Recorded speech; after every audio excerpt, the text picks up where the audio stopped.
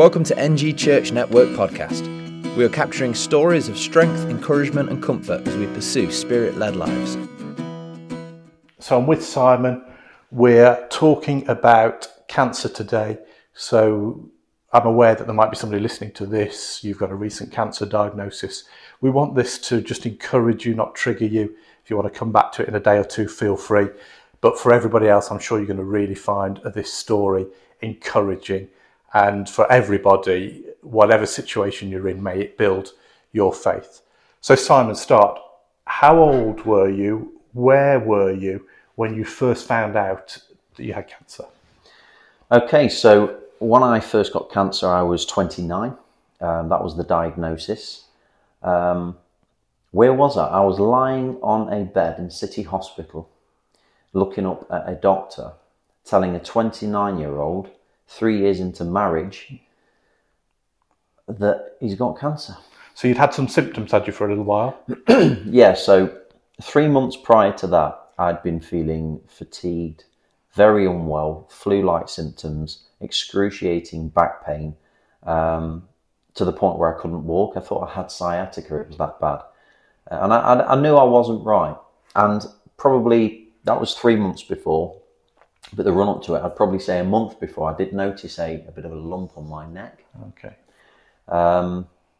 Which got me thinking. So I went for a scan.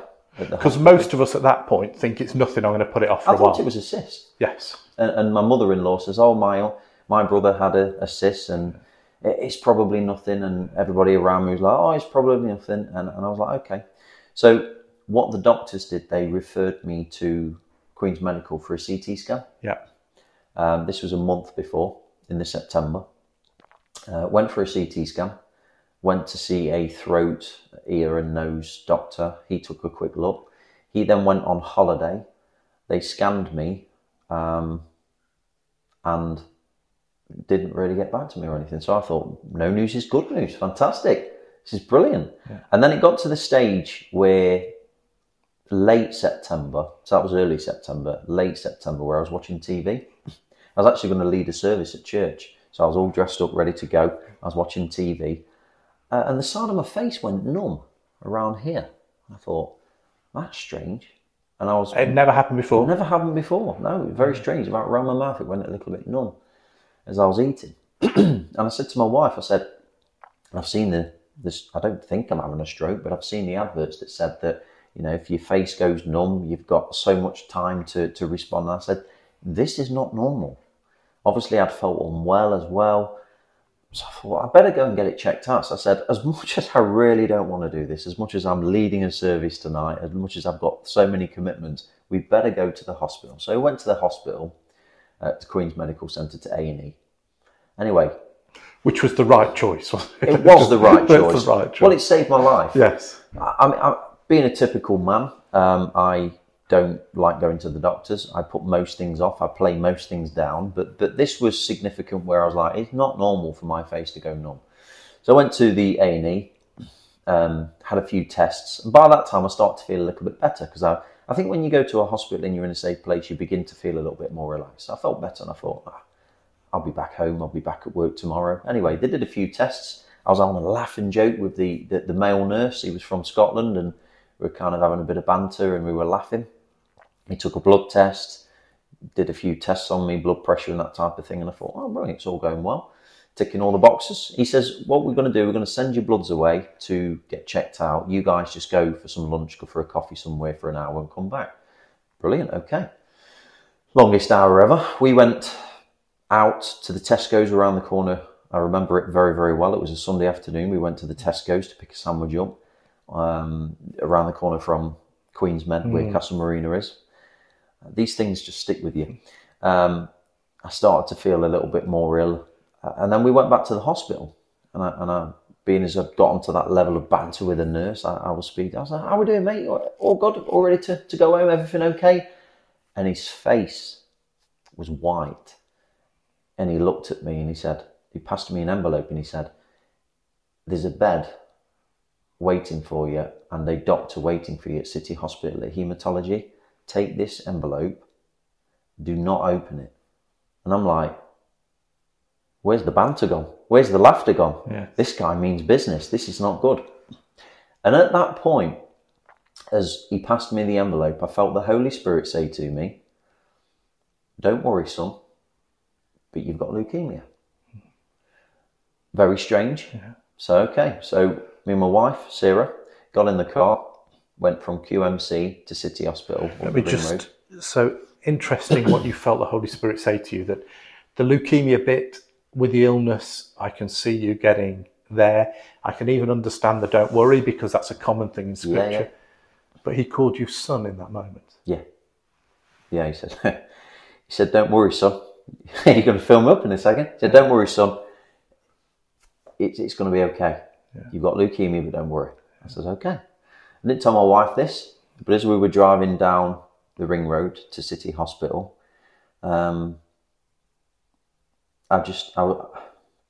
it's very strange. I was at peace. So we got to this old grotty room in the SRU, all due respect, the SRU in City Hospital. Those that may have experienced SRU, you know what I mean. It's basically based in the 1940s. It's never been modernised. So I'm in this room, and we had to wait 2 hours, John. 2 hours. Longest 2 hours of your life? With the envelope still? Yeah, with the envelope still. And we're thinking, what's going on here? Because because it was a Sunday evening, they had to call the consultant doctor in. Anyway, she came in. And she walked in, and she started doing tests on me with my feet and saying, right, push against me, do all this with your foot. And I was like, passing all the tests. I was thinking, wow, I'm going to be at home later on. I'm crack on. This is all good. It's good news. I don't know what that envelope's about. Even though God had already told me, I thought, oh, this is pretty good. Anyway, she looked down at me and she says, Simon, you've got cancer. And me and my wife just looked at each other. She burst into tears. I was upset. Yes, I'd had prior warning from the Holy Spirit, but for some strange reason, I was at peace. I said, okay. She says, you've got two different types of cancer. You've got leukemia and lymphoma. And you've also got an extremely large mass on your chest. Okay. We know this because of the scan that you had early September. In my mind, I'm thinking, wow, well, thanks for letting me know. It was only because I went to A&E and was proactive. They'd missed it or not got back to you for holidays or whatever reason. Yeah. But so it's all landing on you at this point. Yep. And they said if you wouldn't have come in today, any later, a couple of days, you could have been dead. Because with the type of cancer that I had, it was very aggressive. Within 3 months, it can kill you. It was acute lymphoblastic leukemia. Just to explain the leukemia and lymphoma for people who might not know those two different cancers. Okay, so leukemia is a cancer of the blood. So your immune system mutates. Mine was T cell, if that helps for those that might know. So it was a T cell lymphocyte that had turned cancerous and gone rogue, grown beyond control, and had caused an infection into my lymphatic system as well, which caused tumours inside the lymphatic system, which one was on my neck, which was the lump that I spotted, and another one that was sitting on my heart, which was a swollen lymph node that was quite large on my chest. And that was the mass in the chest that they'd seen on the scan? Yeah. So I'm like, okay, better call my mum, better call my family, better let everybody know. What's the next steps? Yes. So she gave you the treatment plan there and then? No. She says, we're going to admit you as an inpatient. You're going to be on a ward in haematology, and then, we're going to come up to you in the morning and let you know what the treatment plan's going to be. So let my mum know. They all came in. Everybody's in tears around me. I'm lying there thinking, I'm the only one in my family that doesn't drink or smoke, or, I go to the gym. I'm pretty healthy. How on earth have I ended up in this situation? Any history of it in the family? No, not at all. I'm literally the only one that's healthy and tries to look after himself, and I'm the one that ends up with this. Crazy. So you're looking at your family thinking I'm healthier than you lot, but I'm the one here riddled with cancer. Yeah, I did joke and I did say that. I'm like, you smoke 40 fags a day, you're down the pub. How am I in this position? But, I accepted it. One thing that I didn't do, John, is I didn't ask God why. Because I believe there's a reason for everything, and I believe that at that moment in time that he would get me through it and I would live. Again, I find that interesting. I've spoken to a number of people in situations like you where if you're not in it, you can't believe why they wouldn't ask why. Yet people often say that to me. I just didn't ask why. You obviously, you've talked about weeping and I'm guessing you're heartbroken. Why do you think you didn't ask why? Seems an obvious question. God, why me? I know that God loves me. I know that he has a plan for me. And whether I lived or whether I died, he's with me.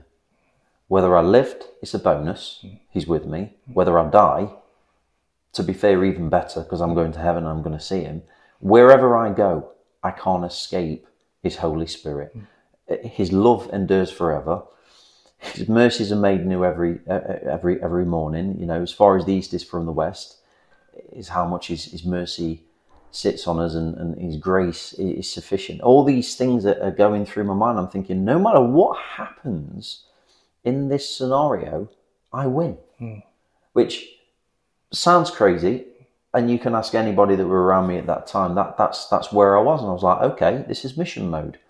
We will get through this. There will be a testimony and a glorification for God in this.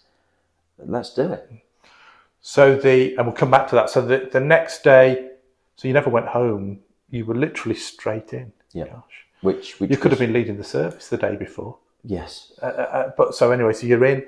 The next day, they come up with some sort of treatment plan. And so you had to go through, I don't know, was it chemo, radiotherapy, operation? What was your case? So the next day, the consultant came in. Absolute angel he is Dr. Andrew McMillan. Everybody used to call him Dr. Mac. He was the best. So one thing that happened is one of his colleagues came in to the end of my bed that very morning and said, right, Simon, this is what you've got. This is the diagnosis. It's a very, very serious cancer. It can kill you within 3 months. We need to get on this now. We're going to do our best to try and cure you, but we can't promise anything. So basically, you might die, you might live, 50-50. We're going to do our best. And I was like, what do you mean? This is the 21st century. What do you mean you're going to try your best to try and cure me? You mean you've not got like a pill that I can take? It was like, well, no. Anyway, my pastor, Kate Kent, and Ali came to my bedside, and Kate specifically prayed that morning with us. They were straight there. She specifically prayed that God would send the best doctor and consultant and specialist to be able to help me with this cancer journey. Anyway, in walks Dr. Mac. Now, Dr. Mac is the chair of the cancer research. He's world renowned. He's travelled the world. Everybody knows this man. He is like the top of the chain, and he's the specialist in ALL, which is acute lymphoblastic leukemia. In walks this man with a full treatment plan, all in a day's work, knew exactly what he was doing, what treatment plan he was going to take me on, what trial that he was going to put me on, etc. And without his expertise and his care, you know, people used to laugh around the hospital as I got to know, you know, I was in there a few months, that Dr. Mac he'd put his patients before everything. He was once in Africa on a safari with his family. He had 2 daughters, and one of his patients took a turn. That's one of the things that the nurses told me. And he was that close from flying home to come and look after this one patient. And it reminded me of Jesus, that, you know, if just the one sheep is left behind, and God sent this man to, you know, I believe that God is a healer and God's a miracle worker, but God will use doctors. He'll use relationships to help heal us. And he sent the right man for the job to help me through that. And that was because of what I believe my pastor prayed over me, that I would have the best specialist, and in walked this bloke a couple of hours later. Yes, because we both believe that in a moment God can heal. 100%. Also, anything that is bringing health and well-being Yes. is the coming of the kingdom of God, Yes. which happened in your body. So that's God's hand in that, bringing the right people. So there's multiple ways in which God can minister to Totally. the broken-hearted, the broken-bodied. Even this morning, as people are listening to this, we're in the morning, but they might be listening to this in the middle of the night. Even in this moment, God can be ministering to people. Totally. Either bringing the right people into your life or directly. Totally. But I always say that cancer was probably one of the worst things and one of the best things that's ever happened to me, because what a story it's left me with. And as we will go on to later, and we can see how much it's changed my perspective and my spiritual journey and just the person that I am. Because I think if you would have healed me just like that, I wouldn't have understood the extremities of his grace and his mercy. I wouldn't have been able to journey through that. 3 years of chemo that I had to have. So in answer to your question, I embarked. So it was quite funny now, but quite upsetting at the time. When I first went in, I went on this different kind of sections of the treatment. The first is the what do they call it? The intense phase, which is basically 2 months of just absolutely obliterating you. I think is that chemo? Chemo. They're just blasting your body with chemo my body, as much as you can take, just short of killing you, I guess. Yes, definitely. So it's the first 2 months. There was no radiotherapy for me. It was just chemotherapy. So they blasted me with chemotherapy. And I thought, wow, 2 months, I'll be back at work. I'll be back to normal. This is brilliant, 2 months. Well, I did the first 2 months, and what that does is to get you into remission. Remission is not necessarily cured, but it's basically the disease showing low or no signs of any symptoms, which is good. It's a good sign. So within that 2 months, I probably had altogether over the whole 3 years that I didn't know about, and I'll move on to that in a second. That was hit me just after Christmas. So 13 different types of chemotherapy and 2 different types of steroids. So I took a battering, and I definitely took a battering. 2 months got me into remission. Had my tests, had my scans. The tumour had gone. The cancer was showing no signs of even being there, because they take you through a lot of tests after that first 2 months. And I was like, brilliant. So went in late September, early October, got to Christmas, just finished my treatment, just got my test results. I'm like, boom, let's go. This is fantastic. Let's get on with life. Anyway, the consultant says, well, that's just the start. You've actually got another 2.5 years of this, of consolidation treatment, and then 2 years of maintenance treatment after that. And me and my wife are just like... Do you think they didn't tell you that because they didn't want to daunt you at the start? Yes, it was very wise for them to do so. Very, very wise and strategic. So, yeah, we were kind of hit by a bit of a bullet, looked at each other and went, well, okay, we're in this for the long run then. And again, you're thinking, well, God's a healer. God's in this. What is he going to do through this? Was it always easy, John? No. There were plenty of times where I thought I was going to be in for Christmas, but thankfully God allowed me to be with my family. We were lots of times of tears and upset along the journey, especially at the beginning, because you're getting used to everything. I think it's probably easy the more you get into it, like 6 months to a year, because it just becomes sadly normal life.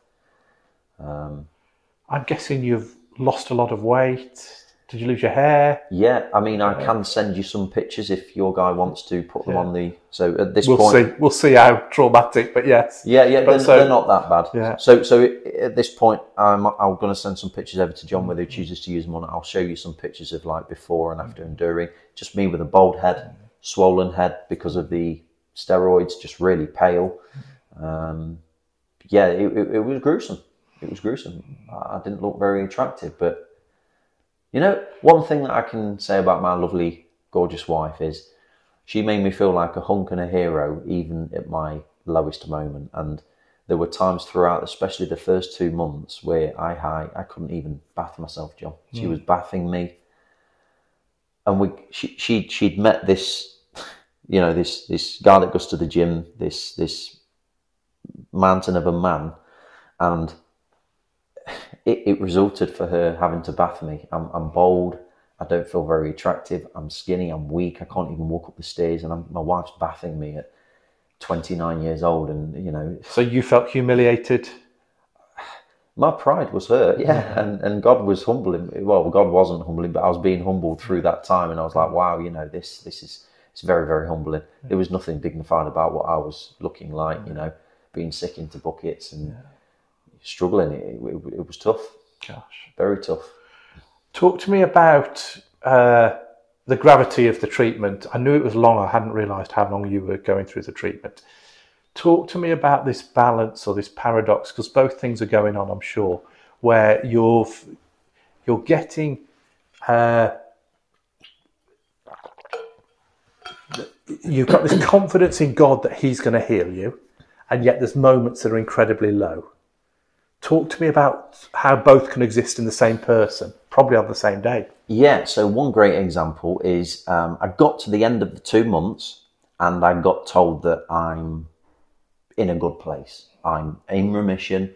They've done an MRD test, which stands for minimal residual disease. Basically, they give you a bone marrow biopsy where they put a needle. If you're squeamish, look away or stop listening, but they put a needle into your pelvis and they extract some bone marrow, which is like jellified blood. It's where your bone marrow around your hips is where your blood factory is. It's where all your cells, blood cells in your body is created. And that's where the cancer thrives. And that's why I was getting excruciating back pain on the run up to it.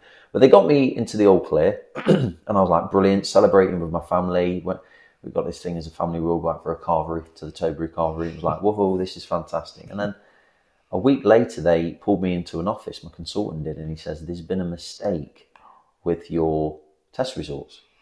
And it's actually worse than when you first came in because you've not responded to the chemo. And I'm like, right. So straight away in my spirit, I'm like, the enemy is trying to interfere. If you believe in the spiritual realm, you'll understand that the spiritual realm is more real than the physical realm.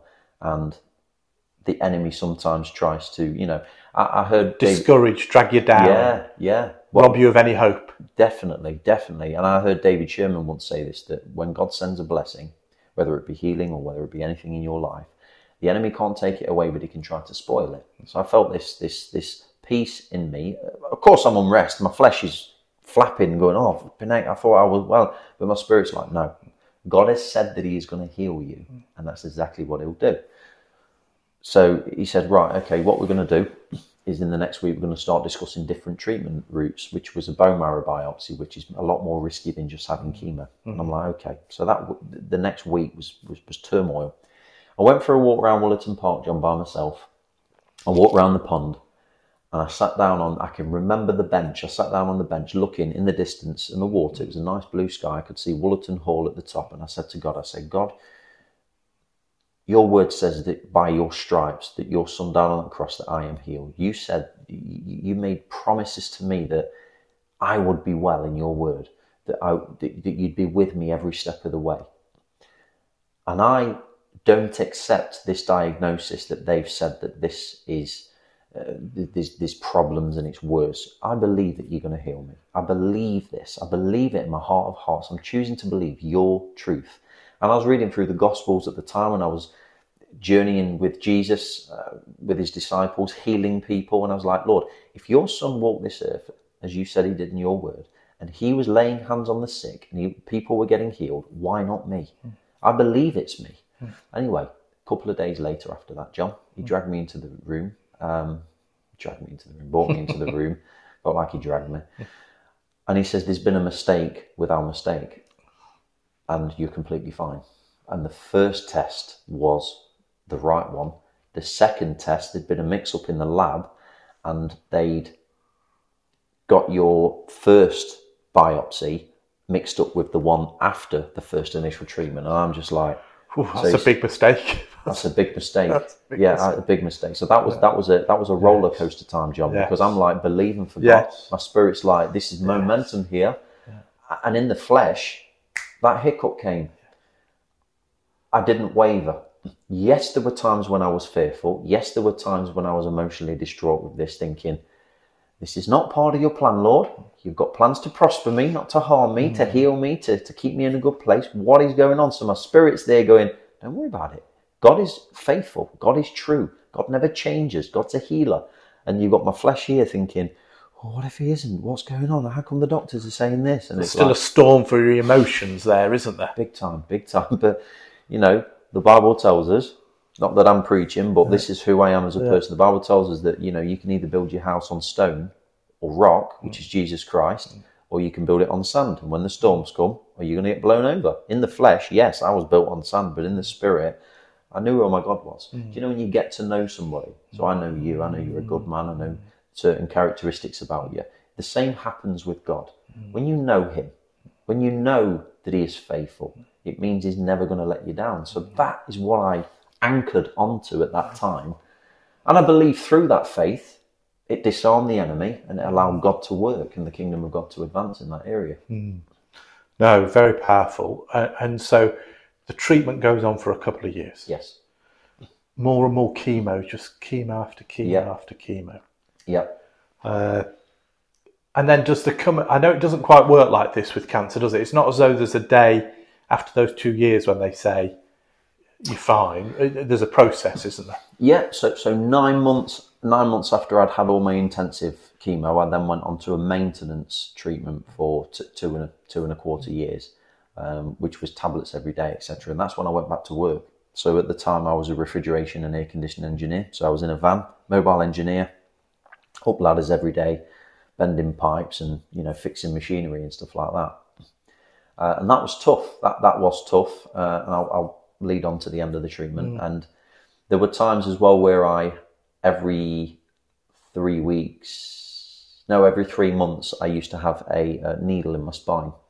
It was called a lumbar puncture, where they'd inject chemotherapy into your central nervous system as well, so the water around your brain and your spine, because the type of cancer that I had, it could.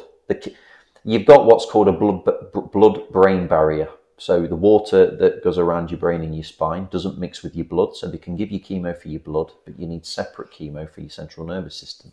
That was tough. That was something that God got me through, because I was back at work climbing ladders whilst having these lumbar punctures, which used to give you an excruciating headache. So God got me through some times there as well. There were some funny stories of me getting to the point, because I needed to pay my bills at this time. I needed to get to work. I wasn't quite healthy enough to go to work, but I had to. There were times where my boss had to come and get me from the top of a 20-story building on top of a roof, because I was laying on my back because I just couldn't physically move anymore. I then got sent home that very day. There's lots of comical stories, but quite mortifying stories at the time. But he sent me home. I drove home in the van, and I was literally being sick out of the window whilst driving. There were some horrific times, but as it got to the end of the treatment, a similar thing happened of what happened after 2 months. I got to the end of my treatment. We're talking 3 years now, 3 years of treatment. I'm feeling amazing. I'm ready for this new lease of life. God's brought me through these 3 years of chemotherapy. I had a test at the end. I had a scan at the end, CT scan, and I also had a blood test, a bone marrow biopsy. This is the time where they see if all of the 3 years of treatment has actually worked. So they took a bone marrow biopsy, extracted the bone marrow, and they came back to me a week and a half later, which took longer. And I thought, oh, okay. She rang me while I was at work. And she says, the test results have come back inconclusive. It's showing that you've still got signs, a small bit of cancer. And I'm like, again, no. Why is this happening? I've journeyed with lots of people. People have died during this treatment, friends that I've met in hospital, and I'm thinking, no, I'm born on purpose for a purpose. I'm going to do big things for you, God. I've got to live. What is going on? I felt healthy. Yeah. I felt strong. I was ready to get on with my life. And I said, no, okay, what are the next steps? Dr. Mac, being Dr. Mac, was just fantastic. He said, right, what we're going to do, this can happen on very rare occasions. What we're going to do is we're going to take another test to see if this is, to get some clarity with this. Another long week, John. Yes. So I had that test. It got sent away to London. They took it through computers, machinery, poured chemicals on it, just to do all these different little tests. What they're looking for is they're looking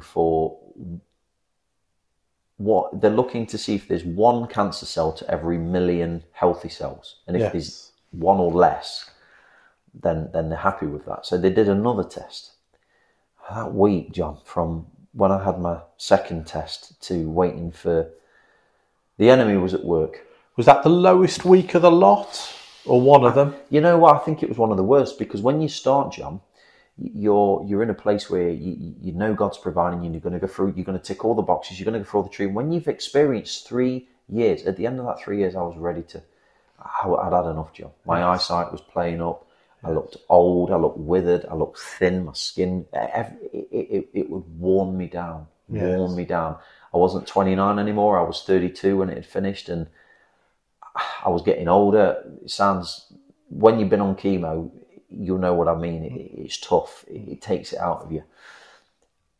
it was probably one of the worst. And I'm like, I don't know what to do. I mean, if this hasn't worked, my flesh again, then but then my spirit's saying, well, no, God said he would heal you. And through that time, I knew it was the enemy was at work again. So I started to pray into it, and I started to disarm the enemy and believe God at his word and standing on scripture. And got to the end of when I should go and pick my results up, and I'm waiting there a week later. I had to wait in the waiting room for 3 hours. Me and my wife did. And then my consultant came out, got us in the room, and I was like, right, this is crunch time. He says, the test results haven't come back yet.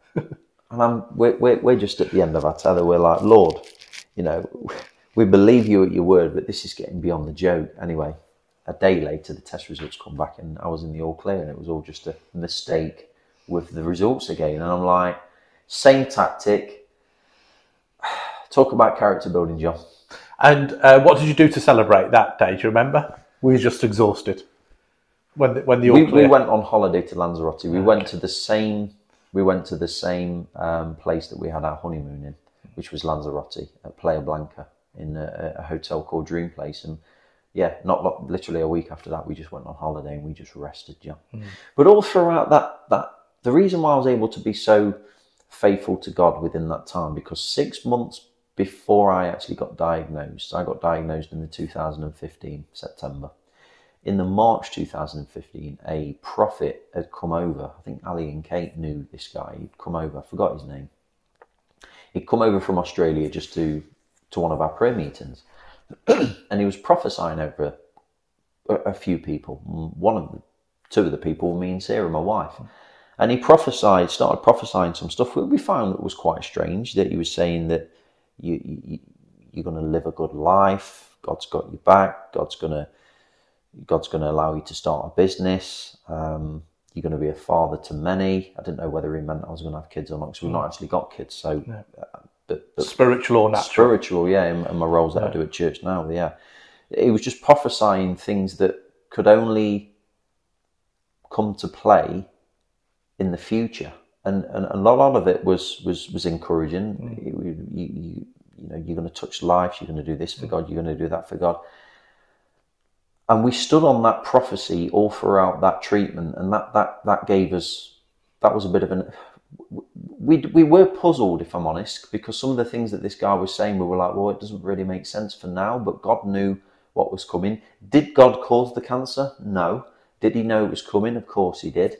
But he knew the journey that we'd go on throughout the whole process, and we anchored onto that word, the words. I've still got the recording now, and I do listen to it, you know, every couple of months, just to remind me of the goodness that God had spoken into your future. Yeah. So you had a strong sense within, this isn't my time. Yeah. This isn't my time. And that's how I felt the whole time, John. This isn't my time to go. I'm born on purpose, for a purpose, and I've got things to do for God.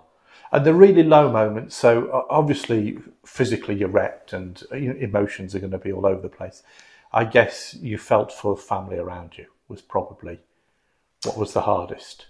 Yeah, I mean, because they have to endure you going through this. I think the worst part was for Sarah, my wife. You know, she was the one that saw everything. Me having to bath me, having to nurse me.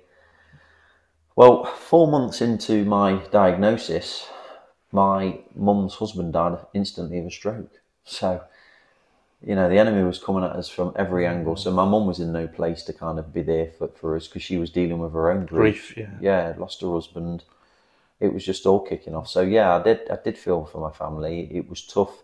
I had to be positive for them, because the more that they see me suffer, the harder it was for them. But, you know, hats off to Sarah for looking after me and doing what she did. You know, 3 years before I got diagnosed, obviously we have our wedding vows to each other, and you don't really realise when you get married, you know, through sickness and in health, and you think, well, I'm never going to be sick anyway.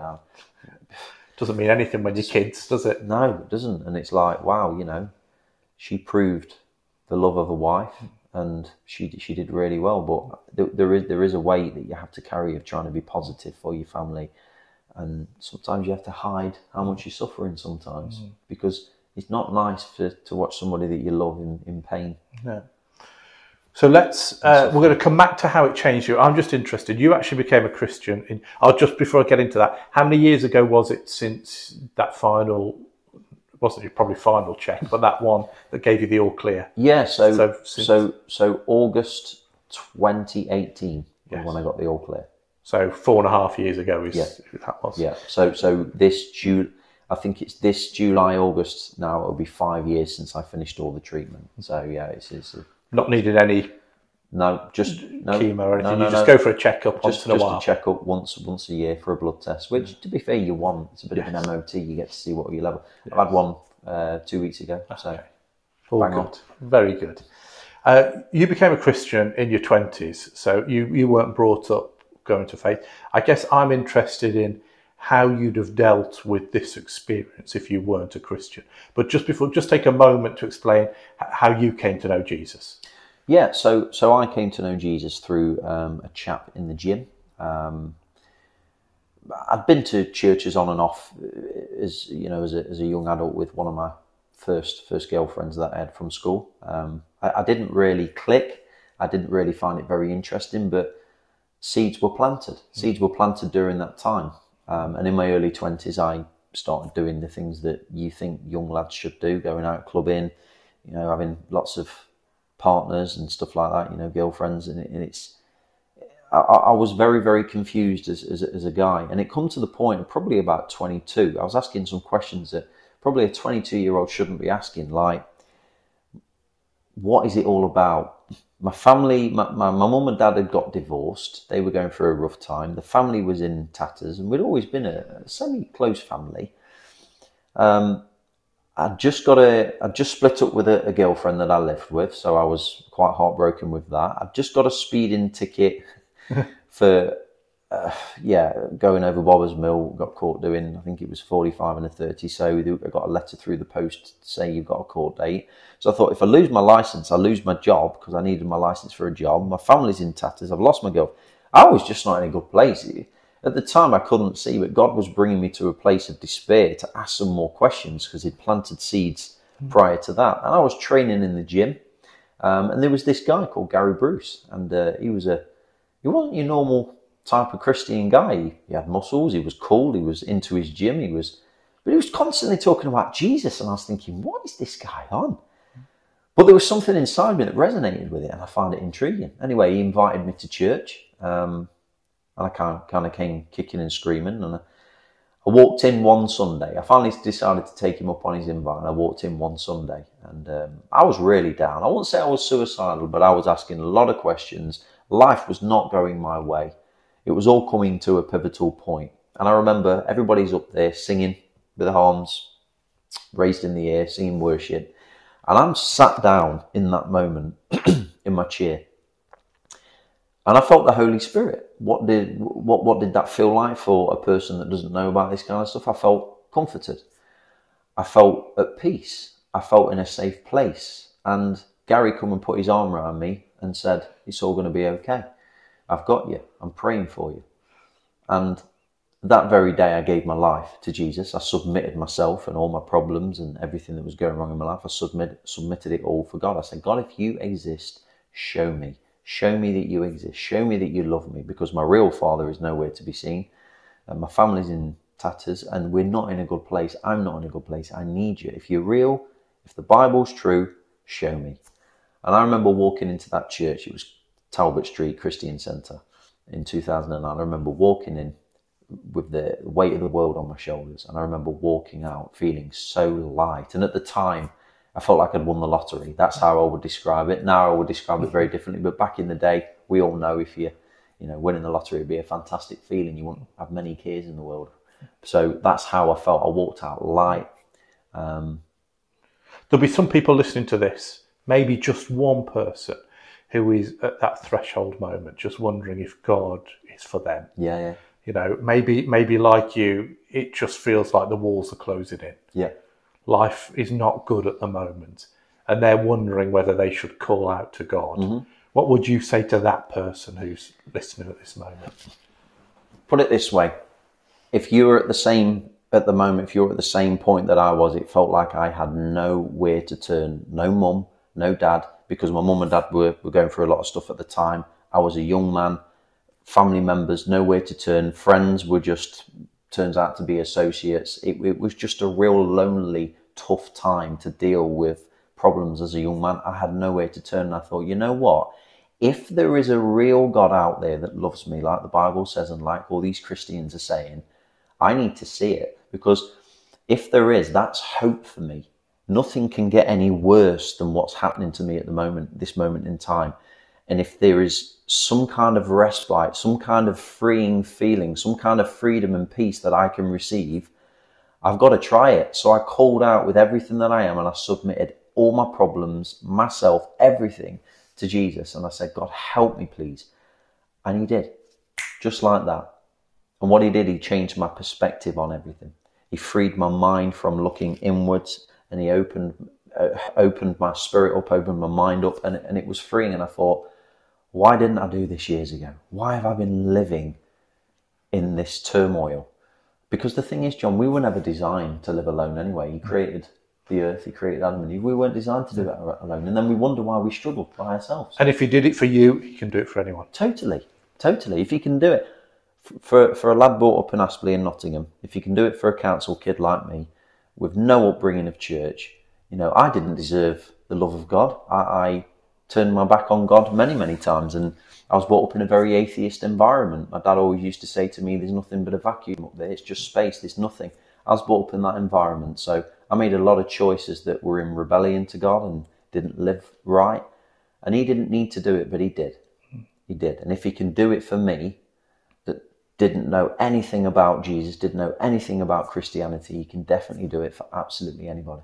If anybody wants to know more about or wants Simon to pray for them or whatever, then go onto the Rock Church website, Rock Church Nottingham, go onto the website, contact him, and he'd be loved to do that. Totally. Let's work sort of, how do you think you would have coped with the cancer?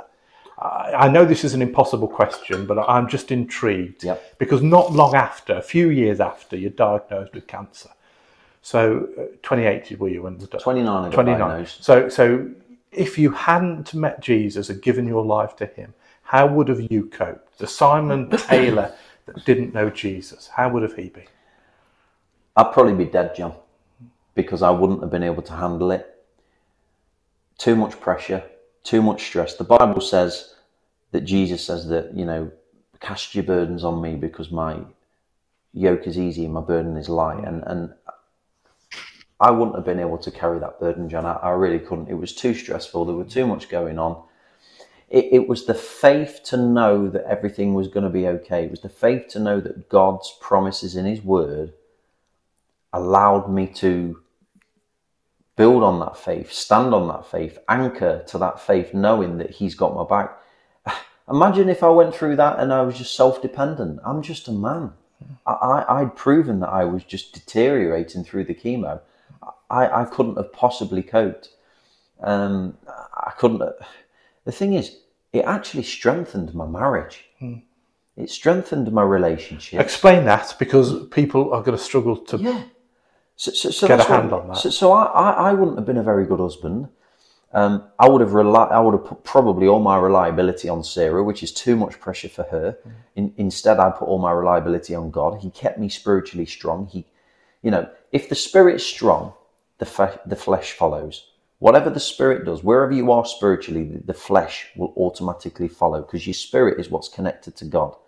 So in that moment of despair, when my test results were going wrong, when I was really having them days of suffering where I spent most of my day with a head in the bucket being sick, all them horrible days of treatment, without being spiritually connected to God, without having that hope and that faith and that joy and peace in my heart that can't be explained.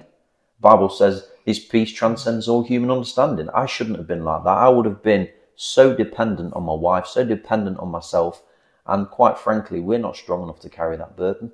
So it made my marriage. We groaned together. We pulled together. We prayed together. We worshipped God together. We're on a hospital bed when we first got diagnosed, and we're praying together and we're worshipping together and we're in tears of joy. And it's like, why are we so happy on this hospital bed? And it reminded me of Paul and Silas in the prison. Why are they worshipping? They're chained up in prison. You should not. The kingdom of heaven is completely topsy-turvy. It's the other way around.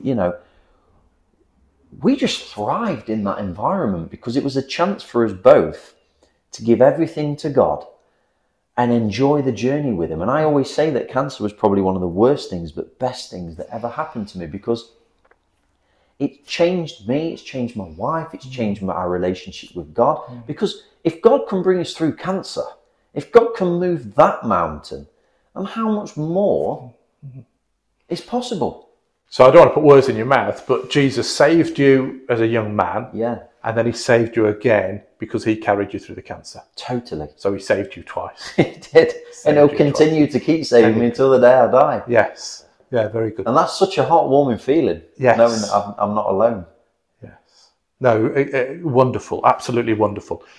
Talk about, just sort of as we conclude, how you have changed. I know this is, again, not an easy question, but give us a few bullet points of how it has changed you, having the cancer, recovering from the cancer, God being with you through it. How are you different as a person? Obviously, I've got a new lease of life. Now, most people, when they come out of cancer or a bad illness of disease, you've got a new lease of life. And that normally burns out after a couple of months because you go back to the mundane way that you were living before that. But the thing is, when you've got a new lease of life in God, it continues to grow each and every day. So I believe that we're all born on purpose, for a purpose, and I believe that I've been kept alive for a reason. So one of the things that I said to my wife when I was on the cancer bed was, she was having to work 10 hours a day and come and see me in hospital and look after herself and be at work 5 times a week, which a lot of you guys will probably be feeling the pain. I said to her, when this is done, I will create a business for us where we can not have to rely on a job and not have to rely on other people to pay our bills, etc. Because that was a bit of I didn't go into that, but that was quite tough. Yeah. Not being able to work, John. Yeah. So me and my wife created a business. We've created a life that allows us to do the things that we want to do. We get to serve serve God more.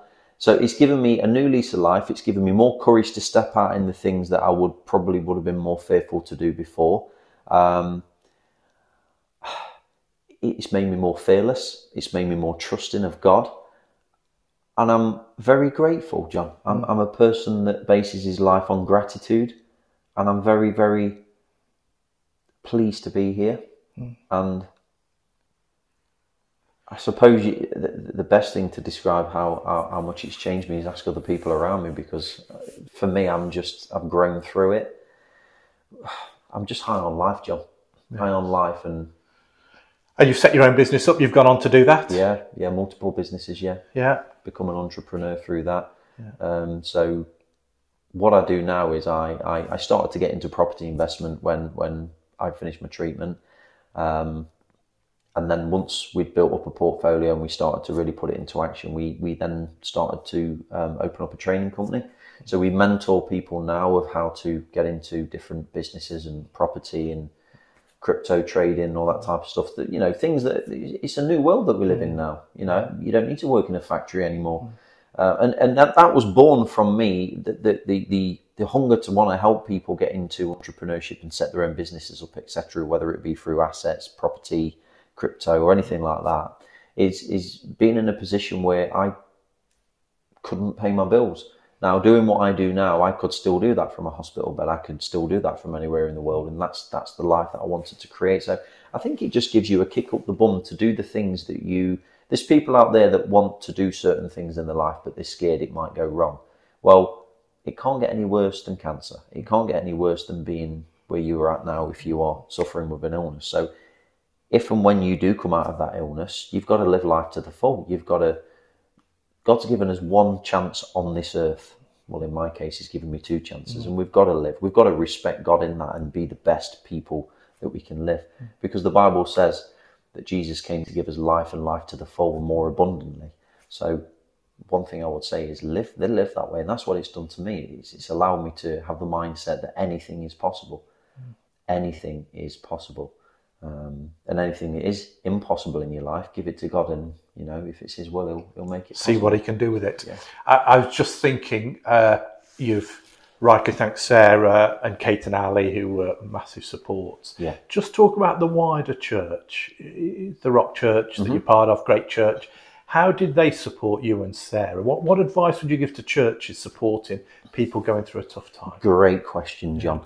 So the wider church were absolutely phenomenal. So for us, when I first got diagnosed in the first couple of months, we have a prayer meeting, the RPM, the Rock Prayer Meeting, every month, and they all gathered together and they all wrote scriptures on 2 pillows on the pillowcases to bring so I could have them in my hospital. So it was words of knowledge, encouragement, scriptures.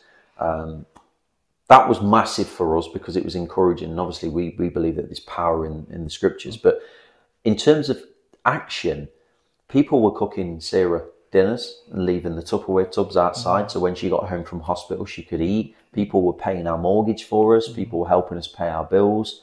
People really, really pulled together. More so than my immediate family, if I'm honest. More so than my blood relatives. These guys were really pushing the boat out. So any advice that I give to churches that are dealing with people that aren't very well is just be a support. Don't bombard people, but let people know that you're there. Love's a verb. It's an action.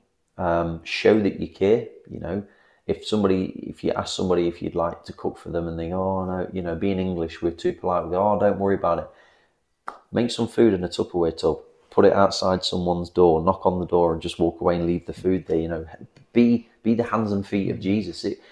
We felt so supported and felt so loved through the church and people's actions. And some people could give us money to pay a mortgage. Some people were great at cooking. Some people come and sat with me in hospital and just chatted to me. Some people bought me computer games and DVDs for me to watch.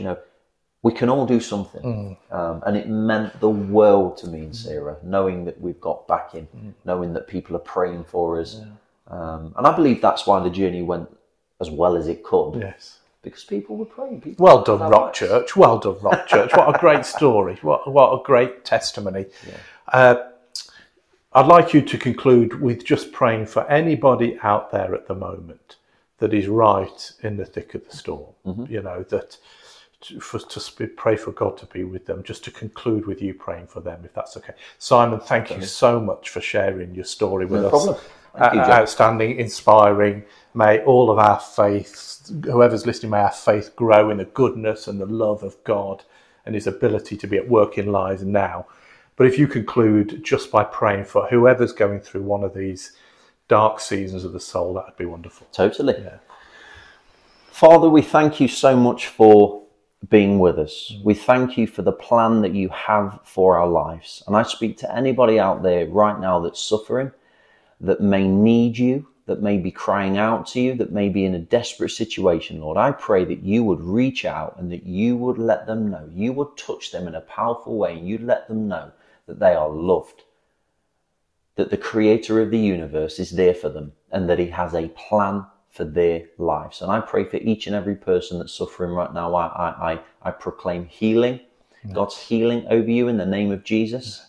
I plead the blood of Jesus over you that will cleanse you from head to toe, internally and externally. And I pray that you would have an encounter with God like you've never encountered before, whether you're a believer or whether you're a non-believer. I pray that over you right now, that I hope you've been inspired by my journey. I hope you've been inspired by the things that God's done to me. And we pray a blessing over you in Jesus' name. Amen. Amen. Thank you for listening to the NG Church Network podcast and conversation. We are passionate about capturing authentic experiences of ordinary lives impacted by an extraordinary God.